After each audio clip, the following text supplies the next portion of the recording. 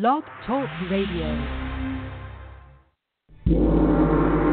Welcome to the Hypnodojo, a place of learning for practitioners and students of hypnotherapy. Get your black belts in all things hypnotherapy as we whip into shape your mindset, mastery, and marketing. Relax, enjoy, learn. Here's your sensei, Linda Campbell.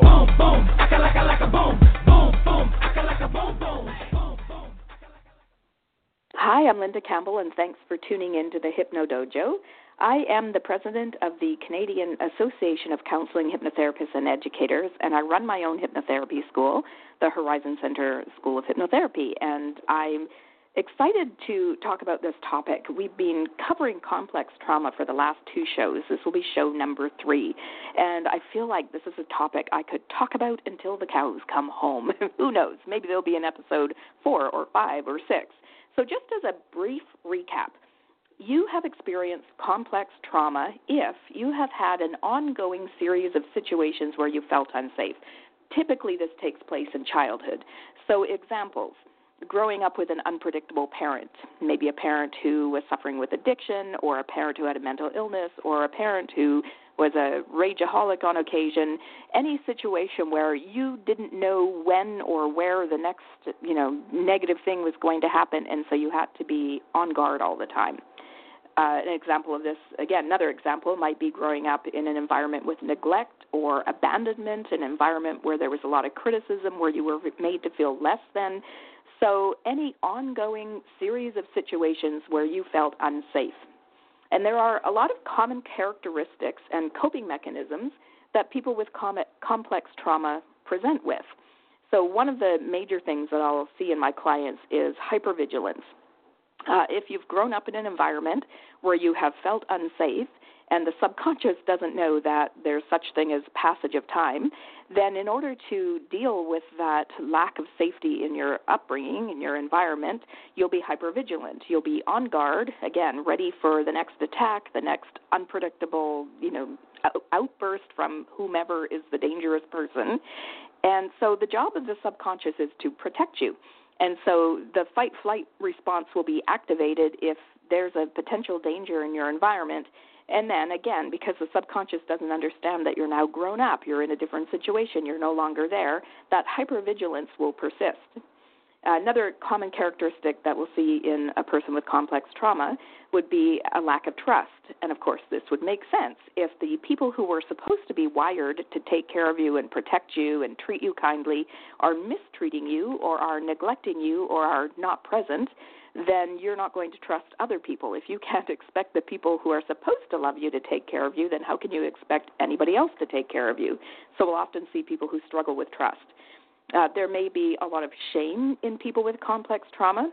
And again, this makes sense. If you look at, the mentality of a kid who's in this type of a situation, when we're kids, we don't have the ability to step back from a situation and go, oh, maybe this person has their own problems. Maybe what they're doing to me actually has nothing to do with me, right?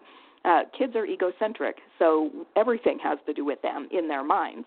They don't have the ability to look very objectively at what's going on. They make it about themselves. If the person who's supposed to be taking care of me isn't taking care of me, it must be because I'm not worth taking care of. And then that, again, can lead to feelings of shame. And, of course, that can also lead to poor self-worth and self-esteem and feeling like you're not valued. And then I see that becoming other things as well. So I see a lot of perfectionism. I see a lot of people-pleasing. I see a lot of having to take care of other people in people with complex trauma.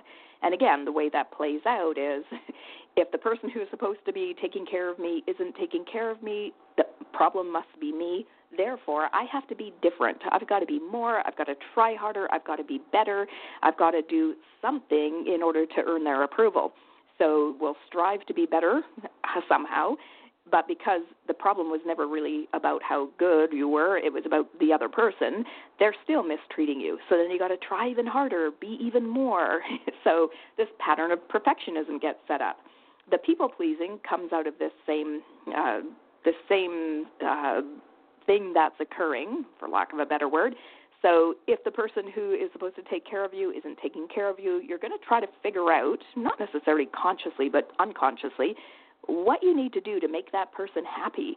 How can you prevent them mistreating you? How can you get them to take better care of you? You've got to figure out how to please them, how to make them happy.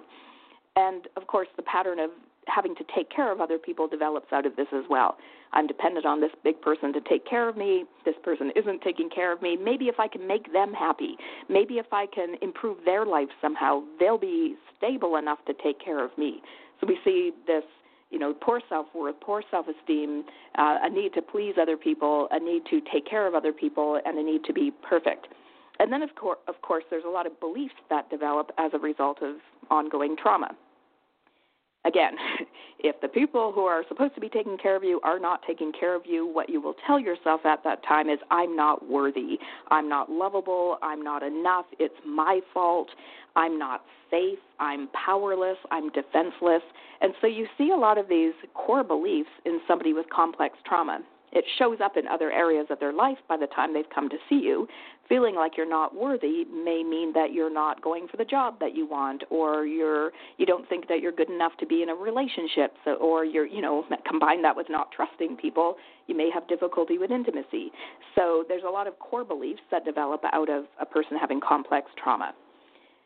They may also believe that they can't deal with, or they may also have a difficulty dealing with authorities. And again, the subconscious works by association. If the people who were the authorities in your life were hurting you or mistreating you, then the subconscious is going to expect that other people in a position of authority will do the same.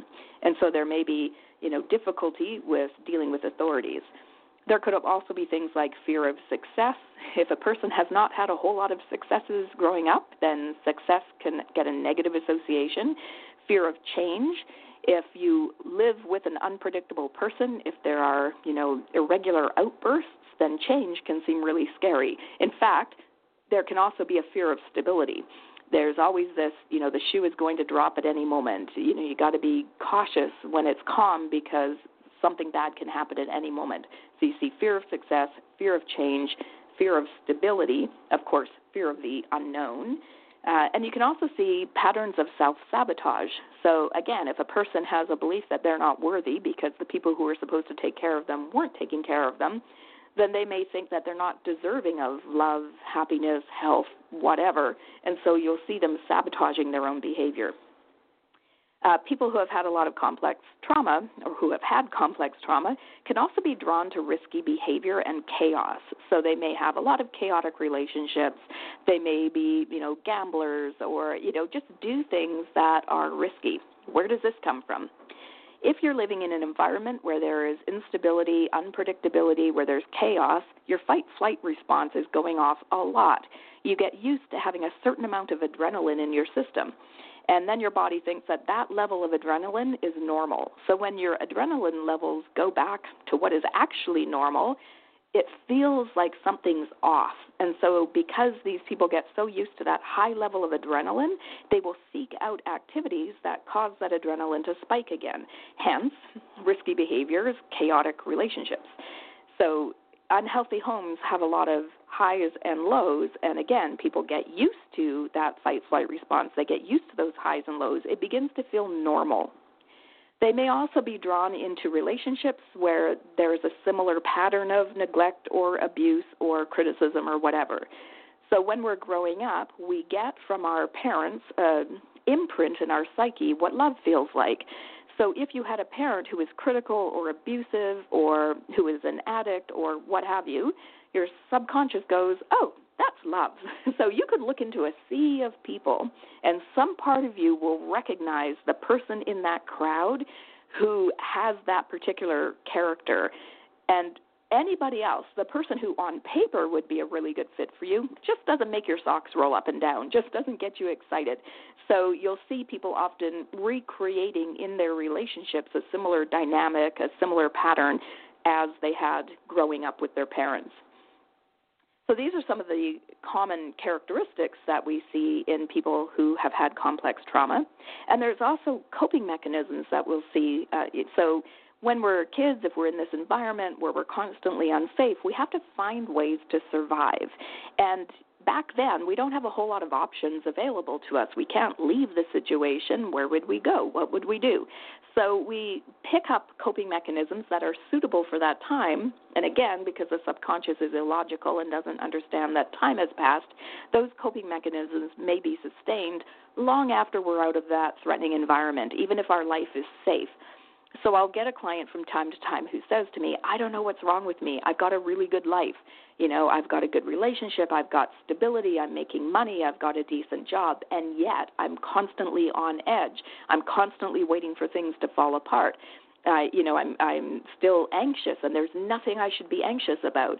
So when you hear that kind of language, start asking some questions about their upbringing, about their background, because it could just be that the chaos or the trauma in their background has flicked on that hypervigilance, and it's still persisting, and has also caused the person to continue using strategies for coping that were set up way back then.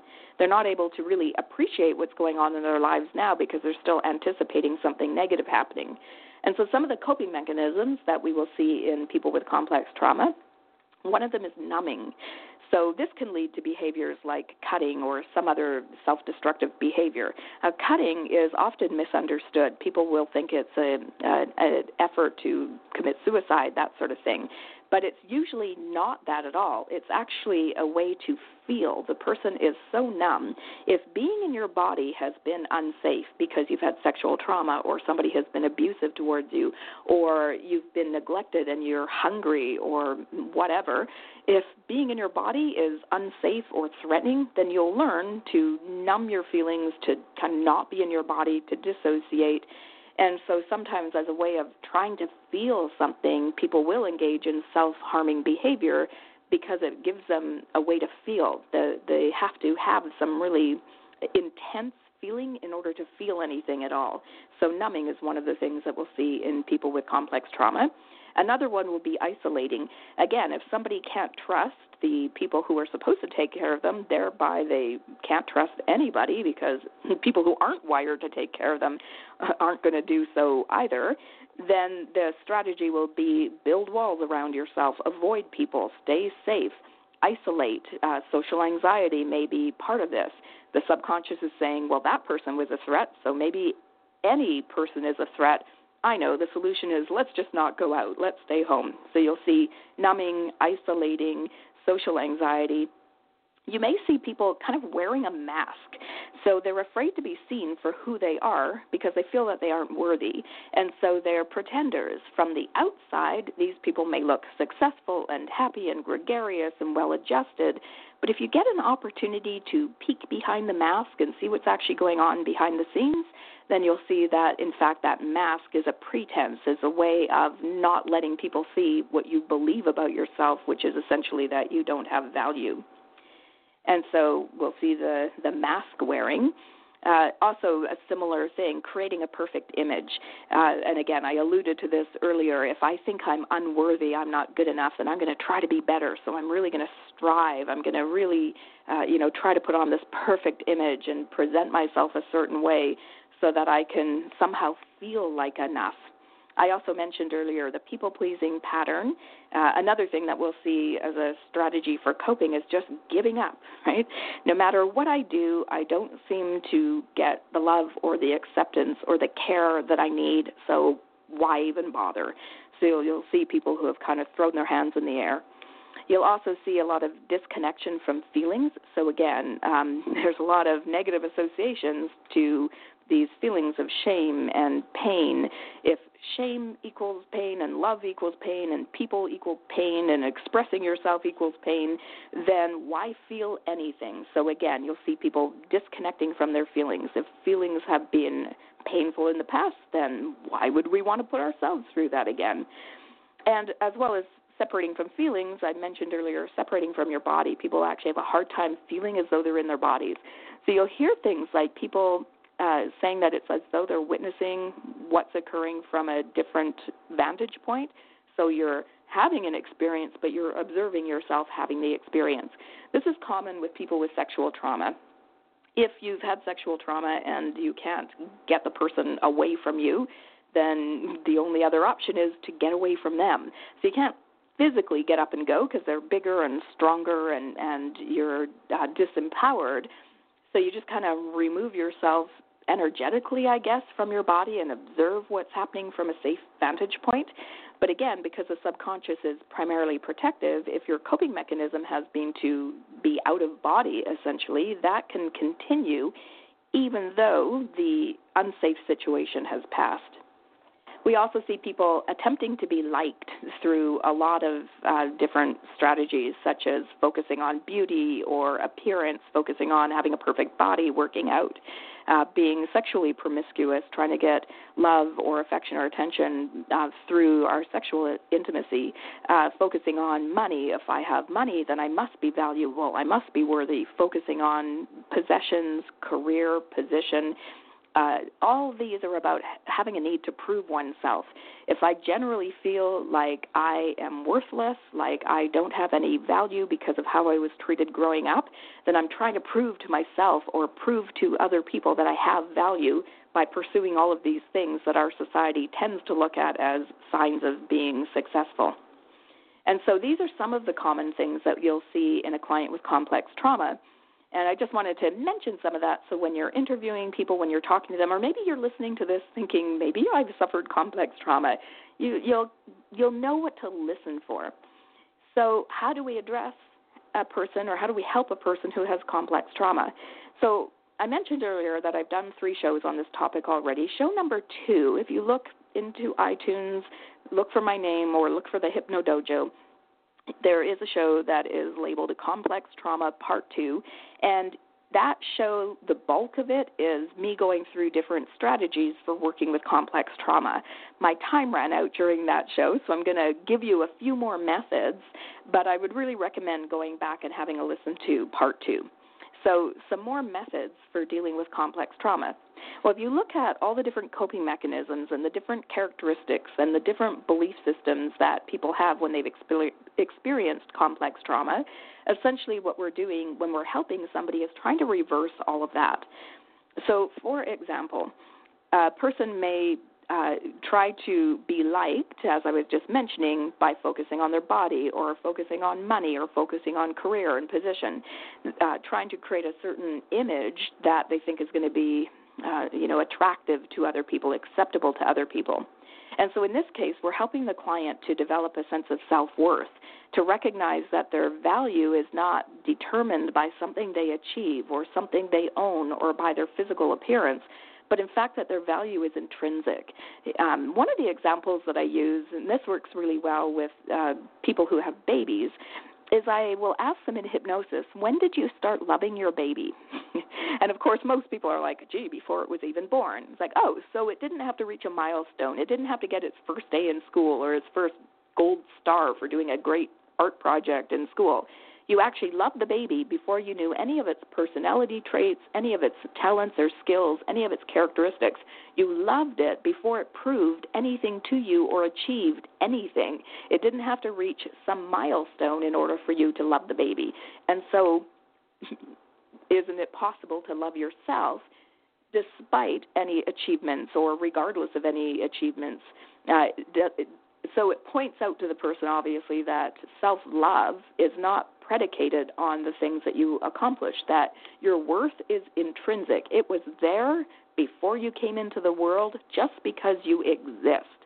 So when somebody is using all of those external factors to try to prove to themselves or to other people that they're worthy, we're getting them to accept their level of worth as just a given without having to pursue any of those other things.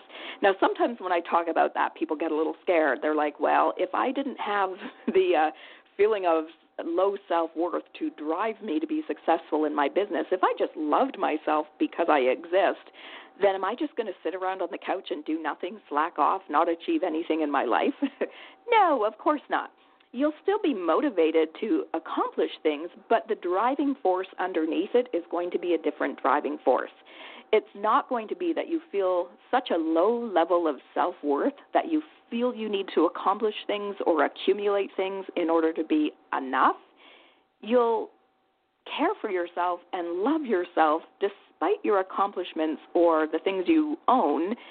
You'll be motivated to accomplish, to succeed, because you want to put your gifts and talents into the world, because you have passions, because you want to serve the world in some way, because it excites you. So there's a different driving force. It's not you feeling worthless and therefore you have to do something to be better. It's that you love yourself and appreciate yourself and you're working on your achievements because it feels good to do so. I hope that differentiation makes sense. Another thing that we might do with somebody in hypnosis to help them, if a person is using distraction or avoidance as a way of coping, so again, if it feels threatening to be in your body or threatening to deal with your emotions, then people will do a lot of different activities to kind of check out, or substances. So I see a lot of different things. I have one client who's basically attached to a screen her entire morning or entire day. She wakes up in the morning, the first thing she does is checks her phone, which happens to be in bed with her. She sleeps with it at night. And then all day long she's either playing games or checking out Facebook or watching YouTube videos. The only time that she really doesn't have her phone on is when she's working, but even then on her breaks or when she can get an opportunity, she's going in and just seeing what's going on in the world. And admittedly, she has talked to me about how this is really a way to avoid feeling. If she gives herself a break, if she sits in quiet for a little while, all of the stuff that she hasn't processed or dealt with starts to come up, and it's painful. And people are a little funny. We like to feel good. We don't like to feel bad. So when we start feeling bad, we're going to try to do something in order to feel better or to not feel what we're feeling. And so for her, the phone is a way of keeping herself engaged, keeping herself distracted so that she can avoid what she's feeling underneath the surface. And, of course, substitute phone for any activity. It could be eating. It could be work. It could be shopping. It could be the Internet. It could be social media. It could be drugs, alcohol. It could be anything. So if you have a client who's engaging in some kind of distraction or avoidance behavior, using activity or substances because being here, actually being present, is unsafe, then, of course, what we want to do is help the client to be able to be present. We want to build up their belief in their resiliency, their belief in their ability to, deal with what they're feeling, to handle whatever arises. We want to encourage the client to feel whatever it is needs to be felt in order to heal. One of my clients said to me once, and I have repeated this so many times because it's absolutely true, what we don't deal with waits for us. Sometimes people think, well, if I distract myself, if I avoid this, eventually it's going to go away, right? It doesn't work that way. The subconscious doesn't understand passage of time. So if you've got some unprocessed emotion, some pain that you haven't worked through, it just kind of sits there in the background, waiting and waiting for an opportunity to be dealt with. And this is why people have to constantly distract themselves and avoid themselves, because if it has even a brief opportunity to sneak out and get your attention, it does. So, again, we're working with a client on turning and facing that stuff. Instead of using distraction or avoidance to keep from feeling, allowing that feeling to come through and trusting that they can handle it. We also may be working with somebody who tends to dissociate on getting them back into their body. So again, if it's been unsafe to be in your body because you've been hurt, you've been traumatized, there's been some abuse, then people will check out a lot. So we want to work with them on feeling safe in their body, being aware of the body, and, of course, ultimately feeling safe in the world. So in some cases, even just beginning with having the client in hypnosis describe what's going on inside their body. Some people are so checked out, they don't recognize things like, sensations of hunger or sensations of being tired or sensations of being stressed. They really don't know how to connect with what's going on in their body.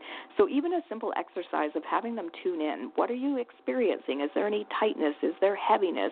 Is there any discomfort? Is there a place where your clothing feels uncomfortable, too tight, what have you?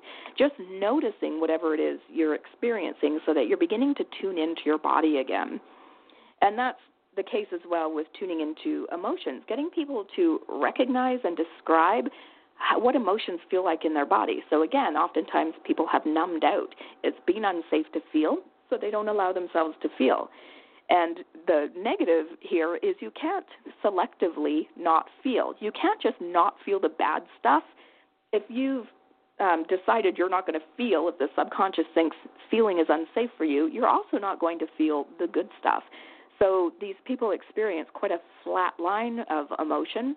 So they're not getting any lows, but they're also not getting any highs. They don't feel passion. They don't feel desire. They don't feel excitement. They don't feel enthusiasm. They don't feel joy, because they're trying to avoid feeling pain. And you have to not feel at all if you're going to not feel.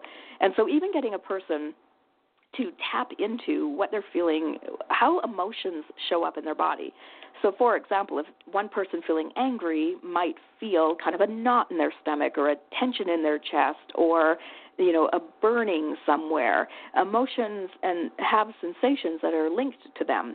So getting them to tune into what's happening in the body and then figure out what emotion that is. So getting them associated with their body again, sensing feelings, sensing emotions, and sensing sensations.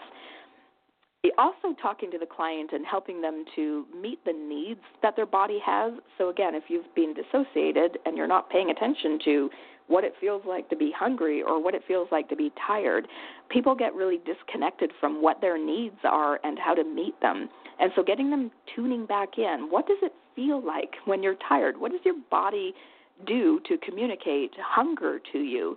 Being able to recognize and respond to those signals can be like a great win for the client who's been disconnected from their body.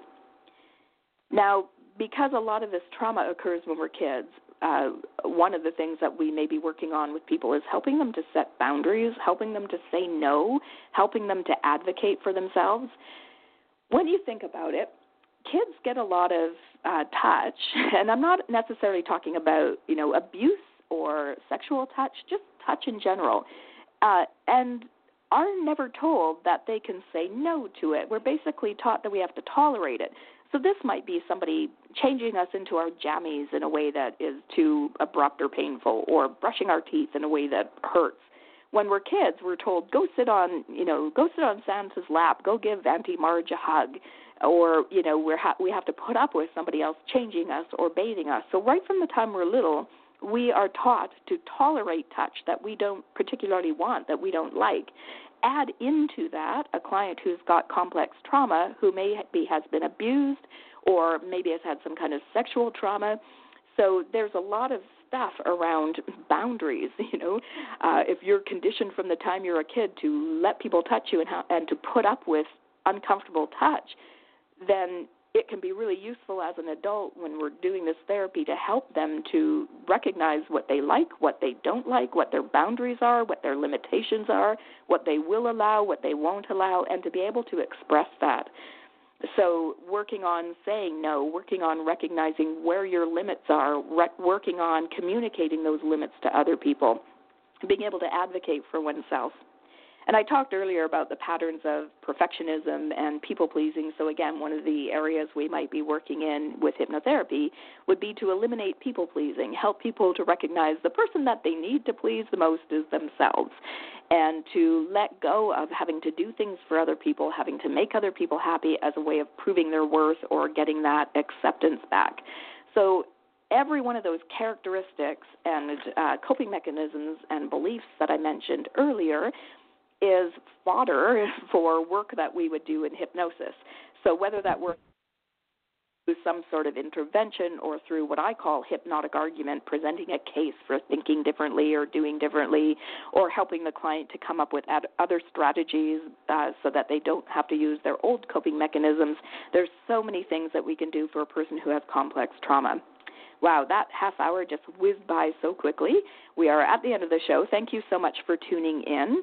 And if you have a topic that you'd be interested in knowing more about, or if you have any, please do contact me. You can get a hold of me through the Blog Talk Radio page, or you can contact me. My email address is info@horizoncenterhypnotherapy.com, or you can give me a call at 250-382-2485. If you're interested in hypnotherapy training, give me a call. I'd be happy to talk to you about my program. I offer a course in Victoria. The next class is starting September 29th, 30th, 2018. And I also offer an interactive online course. We actually see each other, talk to each other. You're working with your classmates throughout the program as opposed to it being a self-run course. So get in touch with me if you're interested in training, or if you're looking for certification, I can hook you up there as well. Tuning in. Bye-bye.